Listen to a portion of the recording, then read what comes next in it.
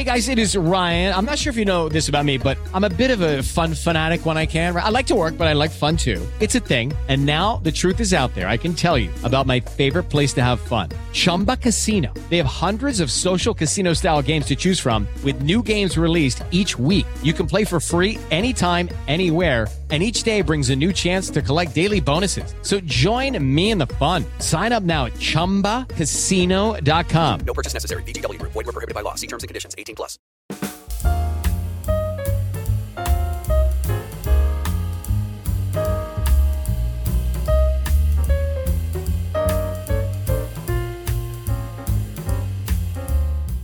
On today's crew call, we have cinematic impresario and also television architect Simon Kinberg.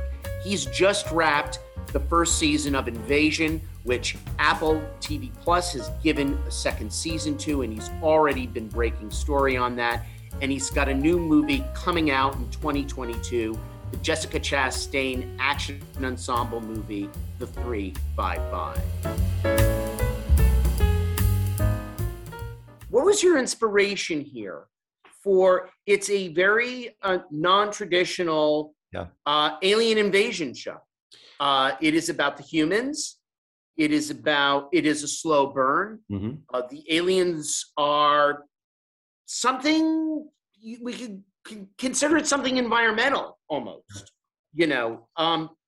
tell me about that. Well, the initial inspiration was the H.G. Wells novel, War of the Worlds. Audrey Chon, who's an executive producer on the show and runs my company, called me and said that the television rights were expiring for the book, and would I be interested? And I said that, I've always wanted to do something in that subgenre of science fiction, the alien invasion genre. And I love the book. But the more I started thinking about it, the more I was thinking War of the Worlds, I would want the whole world to be represented rather than what we're used to, which is just America or the UK. The book is obviously the UK. And as it sort of percolated for me, it became essentially what it is now, which is like a mashup of War of the Worlds and Babel, where you're seeing multiple perspectives from multiple continents. And increasingly, as someone who's spent pretty much all of my career in features, where you've got to tell a lot of story in, call it 2 hours, the opportunity to tell story over a longer period, so that you had 10 hours to tell a story. I got really excited about this idea that you could live with the characters more than you normally have opportunity to do so in genre movies. And in a way, I approached it as, okay, maybe the first season of an alien invasion show could be almost like the first act of an alien invasion movie, where you meet the characters, the aliens show up, bad stuff seems to be happening, the worst stuff happens at the very end, but you have really lived with the characters, but because you have 5 times more than that, you have 10 hours as opposed to 30 minutes to stretch out your growing intimacy with the characters. It could be almost like a drama with the genre elements essentially as like a magnifying glass on the dramas that are happening in the characters' lives. And that got really exciting to me because I just felt like you could create all of these different crises, traumas in people's lives before the invasion even happens, and the invasion could just exacerbate and explode all of those things. So I think a big question that a lot of fans have is Sam Neill's character. Yeah. I mean, some think he's dead, but is he really, or will we find out more next season? I don't want to answer that. I mean, I've lived a life of spoilers and no spoilers and X-Men movies and, all like the worst of the people having theories that go deep down in Reddit. I like the fact that people don't know the answer. I have a sense of what the answer is. And I don't really want to tip it one way or the other, only because I think part of, for me at least, the fun of making the show, and certainly the people I've talked to who like the show, the fun of watching the show, is feeling like you're on the ground with the characters, that you're really watching and feeling what it would be like to really experience something as unfathomable as an alien invasion. And so I don't want to, I don't want to tip people I want them to feel like they're experiencing something in real time. Was this the bow for season one you were always looking to tie? Yeah. Did it always end on the beach with them looking out? It didn't necessarily end on the beach. That was definitely a discovery in the process with David Weil and Andrew Baldwin and the other writers that worked on the show. So the specifics of that, I don't know when we discovered that, but it was always for me that the second to last episode would be the mega, we think we've won, big battle, throw as much money as we can into the action of that episode. And then the final episode would be this sort of quiet aftermath character recovery episode that ends with the twist and reveal that actually something even worse has come. And I always did imagine that it would end with one, or actually I thought maybe many characters looking up in the sky and seeing what was coming. So the who and the exactly where, that came through the process of all the different collaborators in the show. I have another concrete question to ask you. Is Hinata really dead? or again, that's you've just answered the question. I mean, I love that you're asking these questions, because the hope for the show, and this isn't a dodge of your question, it's the hope of the show is that people will care enough to want to know, especially with Hinata, because the Mitsuki Hinata love story was something that did come very early on in the process. And we all took a lot of care in crafting, and I think Shioli and Rinko did such an extraordinary job of bringing it to life as actors. So the question really in some ways is, and I guess it is your question, is did she even survive the explosion of the Hoji?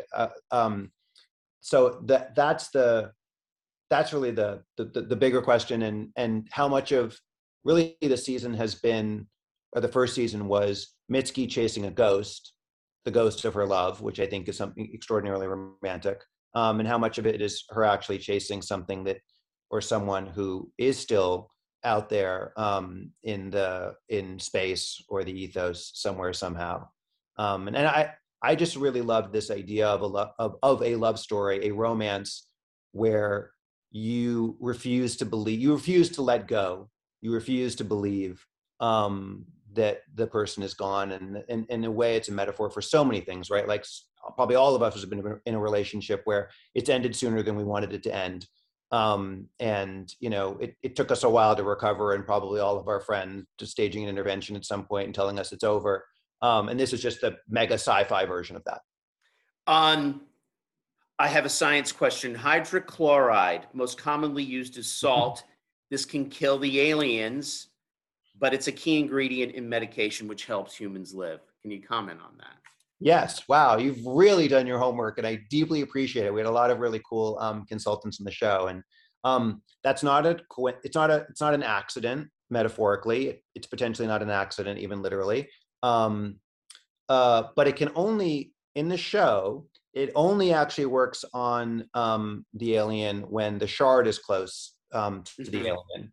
And so that shard has something to do with, in that scene that you're referencing, when the guy says, "I think we can kill it," it doesn't work at first, and then when Anisha gets closer with the shard, it does work.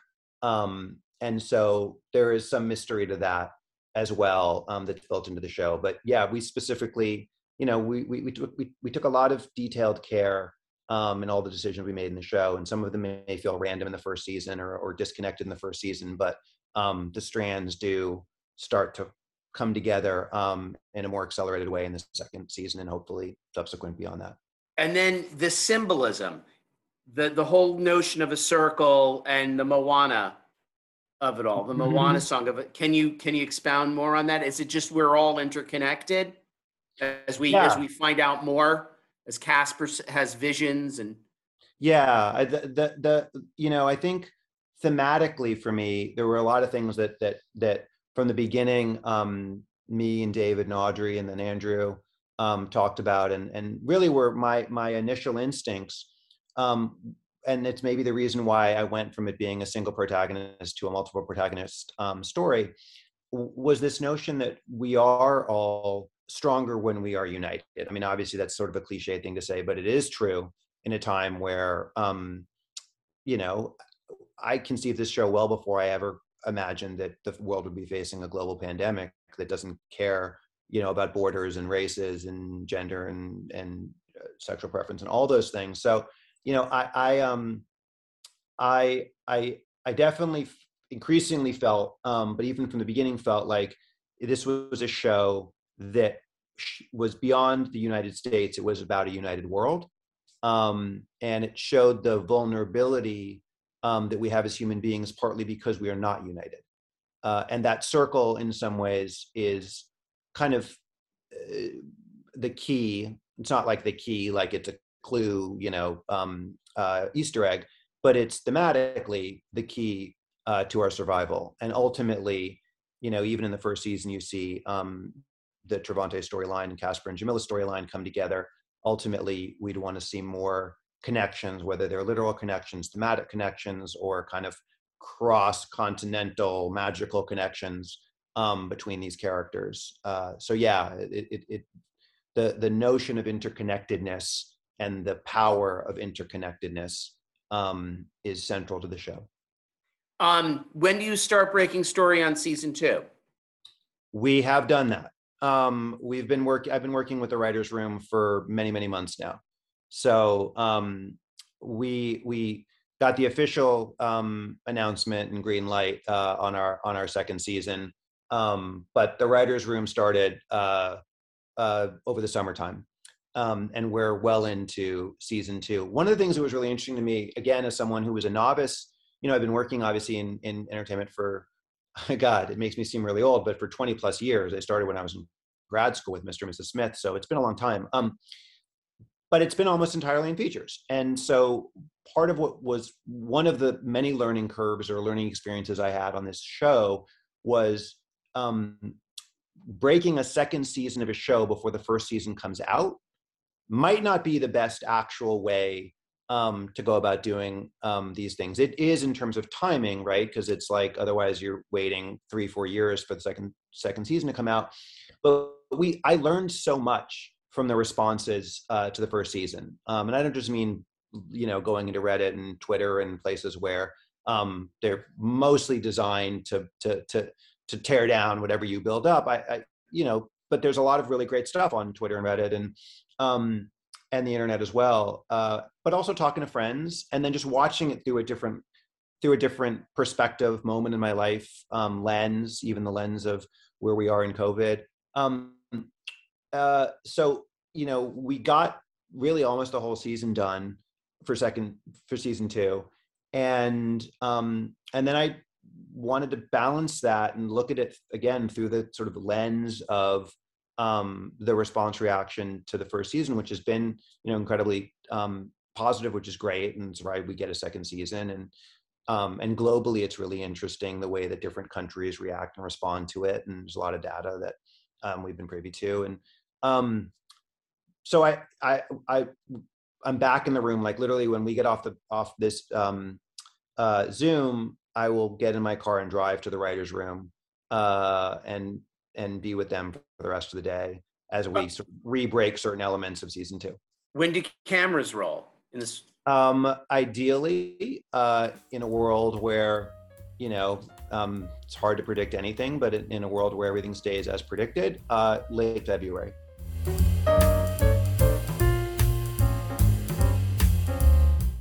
Hello, it is Ryan, and we could all use an extra bright spot in our day, couldn't we? Just to make up for things like sitting in traffic, doing the dishes, counting your steps, you know, all the mundane stuff. That is why I'm such a big fan of Chumba Casino. Chumba Casino has all your favorite social casino-style games that you can play for free anytime, anywhere with daily bonuses. That should brighten your day a little. Actually, a lot. So sign up now at ChumbaCasino.com. That's ChumbaCasino.com. No purchase necessary. VGW Group. Void where prohibited by law. See terms and conditions. 18+. You were working in, you know, a lot of the X-Men universe. Yeah. And now it seems as though you have pivoted back to specs. You have a lot of original stuff going on. Yeah. 355. You're producing the Kevin Hart, F. Gary Gray film at Netflix. The David Guggenheim project. Mhm. Can you talk, and Wayland, Mhm. was this intentional? Was this like was this about, I want to build franchises now rather than deal with things that are already pre-established? Was this a conscientious pivot?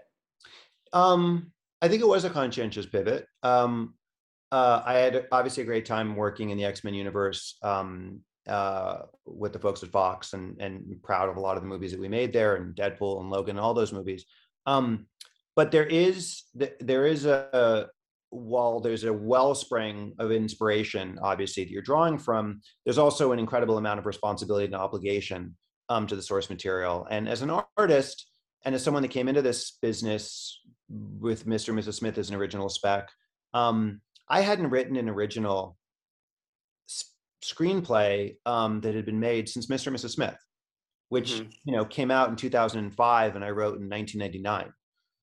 And last year, during the beginnings of the pandemic, so it was March or April of last year, and everything was kind of shutting down, and we didn't really know what was going on. And I had a little pocket, a window of time, and I had been playing with this idea of a nonlinear heist movie in my mind, and I just was like, I'm just going to sit down for a couple of weeks and just write something original. And I wrote this script called Here Comes the Flood that Jason Bateman's directing at Netflix, that we shoot next year. And I it came out of me in like 3-4 weeks.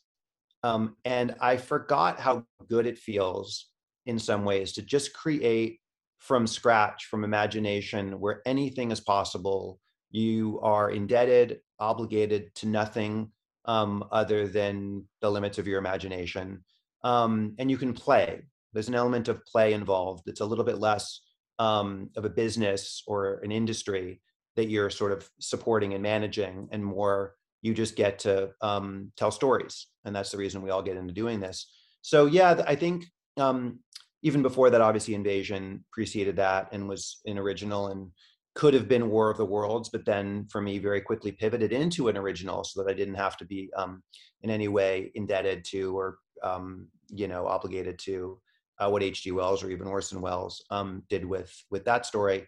And I'm really enjoying it. Like I really, at the same time, I'm writing and producing Battlestar Galactica as a feature for Universal. So I'm not like, I don't have an allergy to that other kind of storytelling, but it's not the dominant thing or the only thing in my life now. I get to play around in more variety than I did before. And that's fun. And it also, at a time when I'm really interested in television and I'm interested in other kinds of emergent forms of media, I have the bandwidth to be able to explore and experiment and drop myself into something for 3 or 4 weeks and come out the other side with a new story to tell. Now, 355 was a huge foreign sales deal Mm.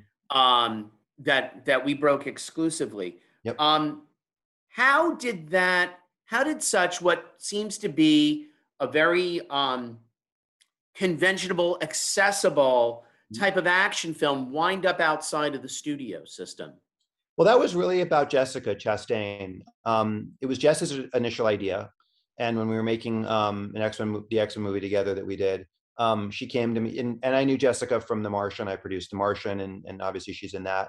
And we became friends on the press tour of The Martian and stayed close friends. And that's why she said yes to being in my X-Men movie. And she came to me while we were filming, and she said, I have this idea I've been wanting to do, which is a all-female ensemble spy movie with all the women being from different countries and different agencies.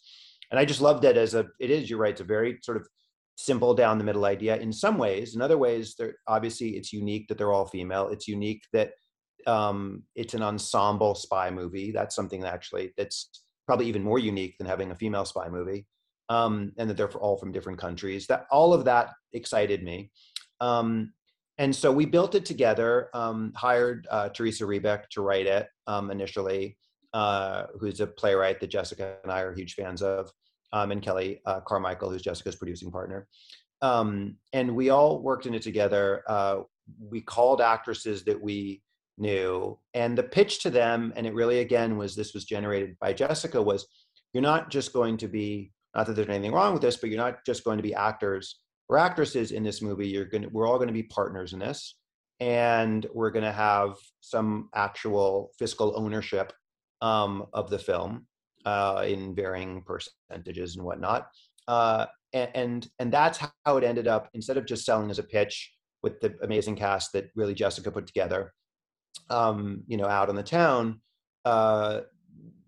she and then all of us, we wanted to do it this way so that we retained ownership. We retained, in many ways, a different kind of authorship creatively. And, I think the notion was that it would empower all of the people making the movie in a slightly different way, create a different kind of model. And so that's why, we had all those actresses and we all went to Cannes, however many Cannes ago that was, and sold it like almost an independent movie, but then made it like a bigger film. And Universal bought the US and the UK rights. So on the surface, it will look like a Universal movie, and it is a Universal movie in those two major territories. But then around the world, there's a different distributor in pretty much every country. So the David Guggenheim project that's at Sony, that has a supernatural element and has franchise potential. Why is it with some, and I'm not saying your projects, but why is it with certain original films, the project is under wraps? When it's not, I get Star Wars. I get The Secret with Star Wars. Right. But when it's original, is it so that there isn't any kind of copycat concepts out there? Like it's such a great idea, someone else, this way a rival studio doesn't run and do another, asteroid film, heading to Earth type of thing? Yeah. Is that the reason why things are kept under wraps? I think it's a combination. I think that's one of the reasons. I don't think there's that much fear that, if a place like Deadline is going to break a story, and it makes it very much out in the world, and you say what the log line or the concept is, it's going to be hard to rip that off, and go around to other studios from scratch and say, hey, I have this great idea. And then somebody at the studio is going to say, that sounds familiar, or Google it pretty quickly and they'll see. So there's maybe some element of the wanting to protect it from getting ripped off, but I don't think that's actually, I actually think it's weirdly that there are some ideas that are, they're sort of, they glance at other ideas that might be set up at studios already. And so what you don't want to do is like tip another place, hey, that project that like maybe is close for you, or maybe you haven't thought about for a little while, you should dust off and get going as quickly as possible, because now this new project is happening at a rival studio. I actually think that it's more about wanting to protect your project from a competition being ahead of you rather than a competition chasing behind you. What is your 2022 like? What, outside of Invasion? I mean, you have so many projects, but what is Battlestar Galactica going to happen? 2022 is going to be a pretty crazy year. I was just actually on the phone with my TV and movie agents this morning. And we were talking about the year ahead, and they were just telling me to get a lot of rest over the break. Invasion will be shooting. The Kevin Hart movie starts shooting first quarter, that F. Gary Gray is directing, that you alluded to. At Netflix, the movie that I wrote that Jason Bateman's directing shoots in Los Angeles in the summertime. The other project that you referenced that was another original spec I wrote that Jessica Chastain and I are producing, and Mike Showalter, who directed her, and Isa Tammy Faye directing, that we're planning to shoot next summer as well. And I feel like I'm forgetting things, which is absolutely insane. But we have a lot of other projects that like are on the precipice of shooting next year. There's an Idris Elba original project at Apple that we sold that Idris is really passionate about, and we're passionate about, and obviously Apple's excited to have him in the film. That might shoot next year. So there's a lot that we've been developing, and the thing that you mentioned before about the years that I spent working in the X-Men movies and working at Fox, that ended really only 2 years ago. in 2019. And so I really spent the last 2 years getting ready, building, it takes a while, obviously, to get movies and television shows ready to be shot. And so that's what I've spent the bulk of the last couple of years doing. And so, yeah, Battlestar Galactica also is now, we're talking to directors about that. That's a massive movie and a massive amount of prep. So, that might be 6 months, 9 months of actual prep work before it gets shot.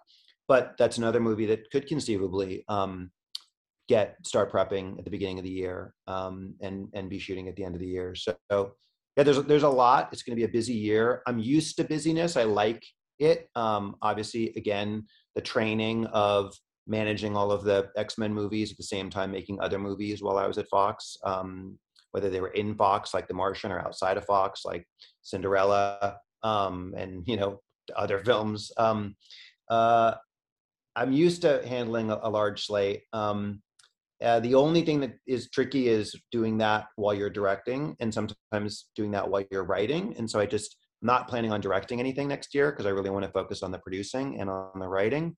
And I just want to continue to carve out space, really time for myself to do and create original work, because it brings me a lot of satisfaction, and because I think that it's a great time in the world to be creating new stuff. 2 more quick questions. Logan's Run, is that still in the mix for you? Logan's Run is very much in the mix, and is one of those things that a few pieces have to come together that actually aren't creative pieces. They're complex business pieces that have nothing to do with me and are above my pay grade. But we're waiting for those things to come together.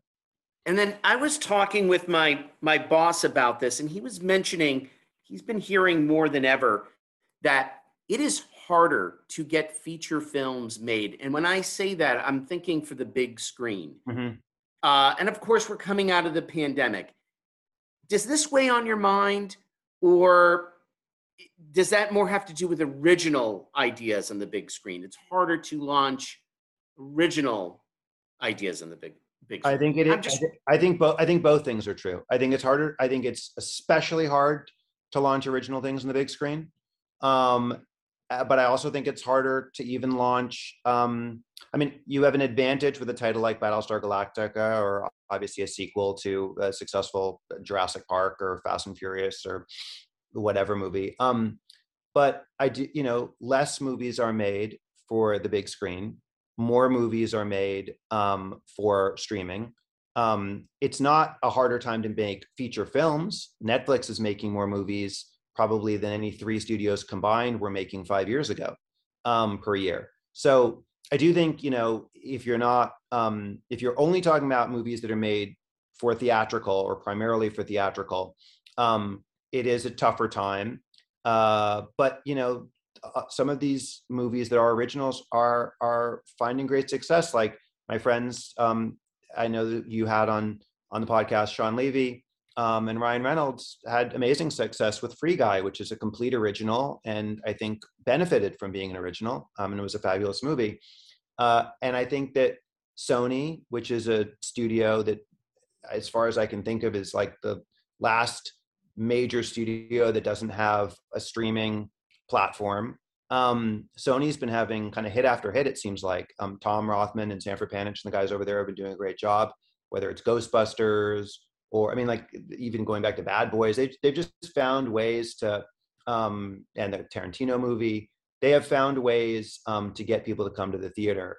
And so I think when you make the right movie, people will, even in the pandemic, people will come to the movie theater. God knows that if we talk in a couple of weeks' time, we'll find that Spider-Man will have broken every possible record other than possibly the last Avengers movie. It's breaking records now for pre-sales. So I think it is harder to get movies made, and I think it's harder to get people to come to the movie theater unless you either catch fire culturally or you're a sort of bulletproof title, that's just too big to fail.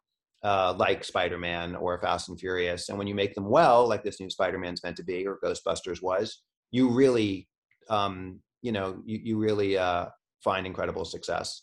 And people are excited. I think that, movies have always had a challenge, whether it's television or the VCR or cable TV or now streaming. They've always been up against something, and they've survived and sometimes, thrived.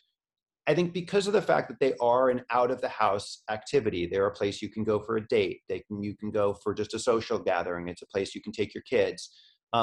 Obviously that's more complex with COVID, but people are still going. And so I remain hopeful, because I love going to the movies, that the theatrical movie experience continues. But yes, it is challenged by all that's happened in the last few years. And that started with the sort of emergence and ascension of streaming. And then it was accelerated by everyone wanting to stay home for good reason, to be safe because of COVID. But it's starting to come back now, hopefully. Simon Kinberg, thank you. Thank you. This was really fun. Thanks for listening to this episode of the Crew Call podcast on Deadline. I'm your host, Anthony D'Alessandro, and our podcast series has been produced by David Janov. Make sure you subscribe to us on Apple Podcasts, Spotify, or wherever you get your podcasts so you never miss an episode.